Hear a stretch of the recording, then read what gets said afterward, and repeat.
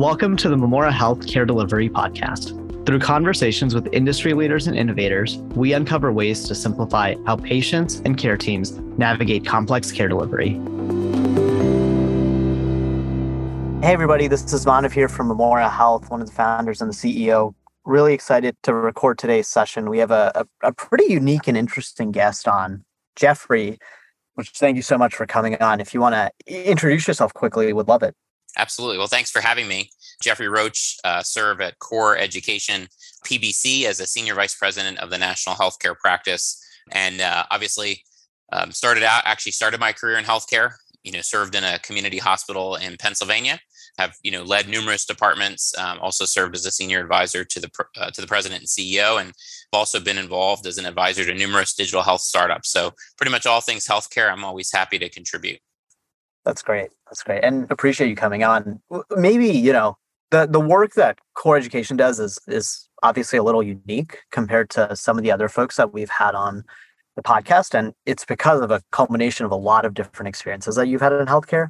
Would love to just start by hearing a little bit about your journey. So how did you end up in healthcare in the first place? What does that look like over the past several years? And now how has that brought you to Core? Yeah. So, started in, my healthcare journey in June of 2008. And my mom is a nurse. And so certainly a lot of influence certainly came from my mom.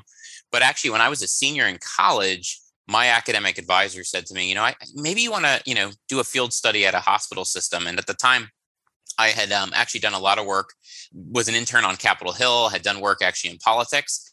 And he said, I think you could find some value in sort of the public affairs, business development side of healthcare. And so spent an entire semester at what was then Lehigh Valley Health Network. And then actually, fell in love with sort of the administrative side of healthcare. And so was fortunate right after graduation to start at what was then Pocono Health System in East Stroudsburg, Pennsylvania. Served there for almost 10 years. Was fortunate to be part of that organization because it was the type of healthcare system that was growing. We had a lot of exciting initiatives, and I was really blessed to be a part of amazing work.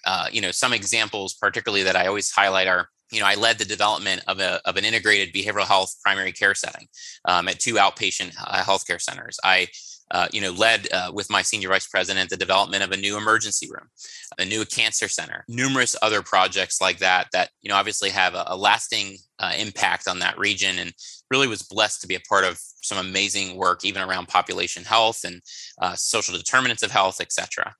That's awesome. And maybe if you had to related to that, I think one thing that's always interesting to hear, you've had a chance to operate in a lot of different organizations, right? Shared services organization, healthcare delivery organization, looking at it from, the educational perspective as well. What is maybe the one thing that you've learned from all of those different experiences in healthcare that you think is still kind of not broadly understood? So what do you think is kind of a unique insight that you have about the industry that you think a lot of people in the industry are still learning or are a little oblivious to? It's a really interesting question. I think, I was just part of a conversation recently with other healthcare leaders, and we were talking about kind of a similar element. And if I had to answer that, I would definitely say healthcare is the type of industry where most people, really join to serve, whether you're clinical or non-clinical. In fact, I can remember when I first joined, my senior vice president at the time said, you're never going to want to leave healthcare because it's all about serving patients and serving others. And there's a certain element of that that's really true.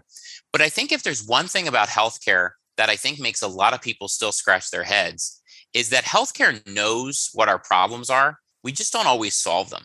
They go on forever and ever and ever instead of just solving them. And, sometimes I think that's just the culture of healthcare. Sometimes it's the people in healthcare. But overwhelmingly, this is a topic that comes up all the time in my work today. But even in my healthcare times, I mean, there were things that I can remember dealing with back in 2017 that we're still dealing with now, and we still haven't made a decision. Well, I mean, why do you think that's the case, right? I'll give you an example of this from my side as well. So I think one of the things that's fascinating that a lot of people in healthcare still either struggle to believe or for whatever ridiculous reason are out there claiming is that healthcare providers don't, at the end of the day, really care about their patients.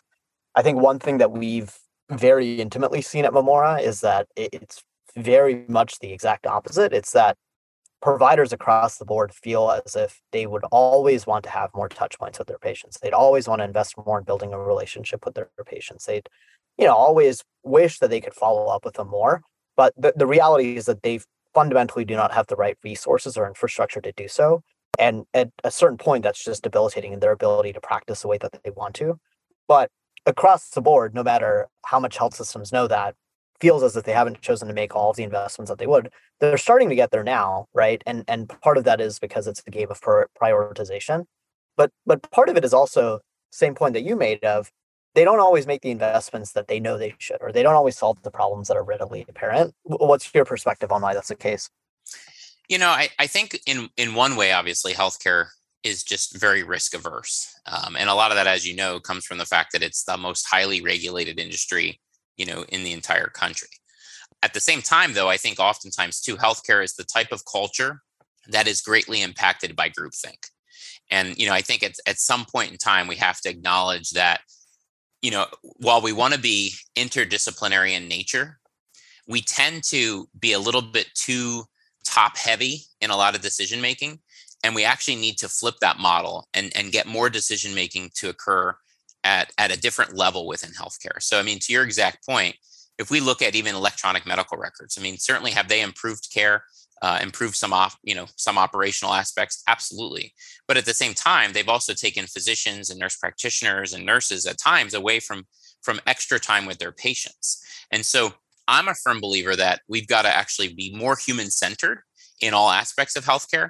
And to your exact point, we've got to get back to, some of the elements that really made healthcare special. If we think about that, that was back in the day when doctors would go to people's homes. Well, now here we're talking about health at home again. So it's just interesting. Healthcare is the type of industry where things like flip back, back and forth. And I think we've got to always treasure some of the special things and not just move off of them because there's something new trendy out there. Yeah, no, 100%. It's a great point. And related to that, as you mentioned, healthcare is probably, one of the most, if not the most regulated industries in the country. What are some other industries that you kind of look to for inspiration and thinking about breaking out of that groupthink, thinking about human-centered design and new processes or care delivery models that we're designing that you think maybe industries that you think have gone through that transition of going from a relatively, let's say, an industry that's poor at adopting new technologies or poor at, let's say, moving into very, very innovative models and now has kind of corrected for that? Any ones that you look to for inspiration? Yeah, it's interesting. I definitely look at the airline industry because there's some parallels, particularly around human-centered design. And there's also a lot of parallels around burnout, particularly. So I've definitely been looking at airlines quite a bit on the burnout issue and culture alone. If you look at some of the airlines that have been specifically recognized for a lot of human-centered design in just the flight experience, you look at Southwest, you look at Virgin Airlines, certainly, those two come to mind that they've been very thoughtful around the experience. And so, and I think they've also been, airlines from an industry regulated end are very, regulated around the number of hours. And so, it's interesting because, a colleague of mine recently said, how can healthcare, have doctors and have nurses who aren't regulated in terms of hours of how they provide, and the length that they provide care. Yet we have, pilots who are literally flying a plane that can only fly for a period of time, or we have truck drivers who can only drive, truck for a period of time. Yet we have surgeons that go on sometimes for more than 24 hours. Yeah, no, it's actually a great example. And it's one of those examples that I feel like I hear about intimately, having a bunch of family members and friends who are in the healthcare industry. So love that you're pointing to that as a reference. So maybe as you think a little bit about that, your role at CORE is uniquely interesting right now, given all of the workforce challenges that healthcare is having, where part of it is we need to make sure that we empower our, care team members and healthcare workers to be able to operate at the top of their license. Part of it is making sure that they have access to the right resources to deliver care. And part of it is kind of educating them around where they should and should not be spending their time and focusing their time, and also learning from them based on their experiences. So just talk us through a little bit around, what is CORE education and what is kind of the focus of your role? Absolutely. Yeah. So CORE education was founded by our executive chairman, Rick Beyer, really to when you think about it, transform higher education at the small to mid-sized colleges and universities, and by doing so, impact business and industry. So obviously, my focus is on healthcare, and so if you look at pretty much majority of our core academic partners have healthcare programs, and when you look at the ecosystem of healthcare, higher education, and workforce development, I'm a firm believer that the only way you're ever going to solve not just the workforce crisis that we're living in today in healthcare, but also the only way you're going to prepare future pathways into a healthcare career are through bringing an ecosystem solution together, because it's an ecosystem problem. And so our work is really around a shared services fashion and shared services model, where we work with academic institutions to provide critical support and resources that they would not necessarily be in a position to do so. But they never lose change of control. They always control their own college. They control their own university. We provide additional support to them. So one of the areas particularly that I'm very involved in is, we work with them to be more responsive to their industry needs in their market. And so healthcare particularly, we work with them to roll out, non-credit, workforce development programs that are going to help sustain the employee needs within that region. And then really helping them kind of bridge that gap of what is a sticky employer healthcare relationship like. Even institutions that have clinical placements aren't necessarily going, the next step to do even more work with healthcare.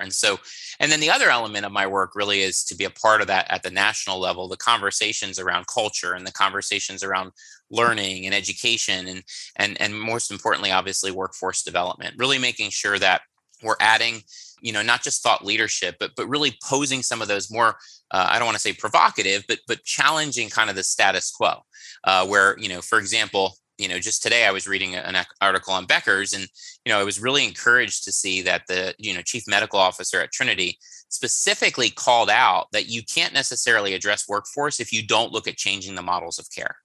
That's the type of work that I like to be a part of, because you can't just say we've got a workforce issue and think we've got to build more candidates. We got to retain more. No, you also have to change things. And so, that's the type of work that I also do.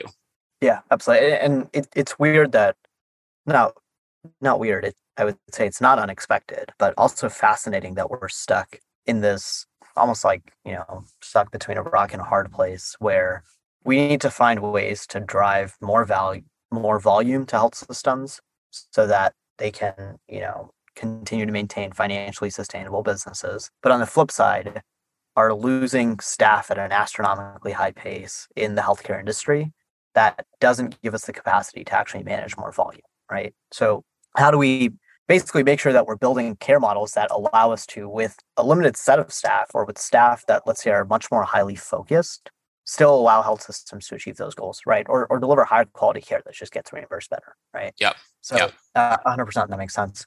Cool. So last question I have for you, having been on the health system side, now sitting on the other side of the table, what's maybe like the one big mandate that you would have for health system leaders right now, right? So if you were sitting in a room of let's say 5, 6, 10 health system CEOs, what's maybe the one thing that you would really push them towards working on to make sure that they're really investing in their people and make sure that they're actually moving their organizations in the right direction? Culture. I think when it comes down to it, there's so much to unpack when I say that, but I think many healthcare systems have done incredible work around diversity, equity, and inclusion, but not enough. We've got to do so much more work in that space to truly also look at impacting, issues of health equity. But at the same time, when you think of the workforce, a lot of the challenges that are being faced right now in our healthcare system across this entire nation are very much because of culture.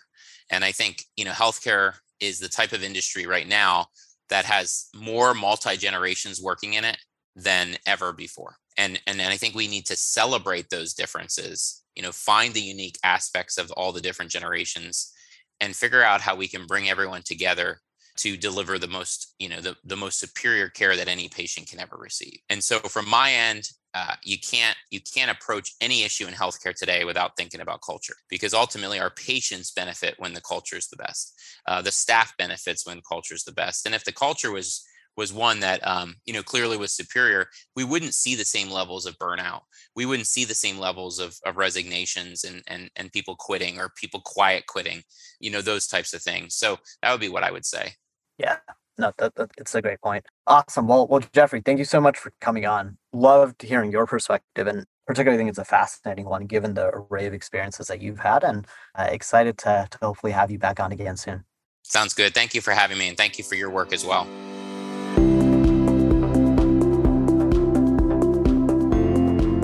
Thanks for listening to the Memora Health Care Delivery Podcast.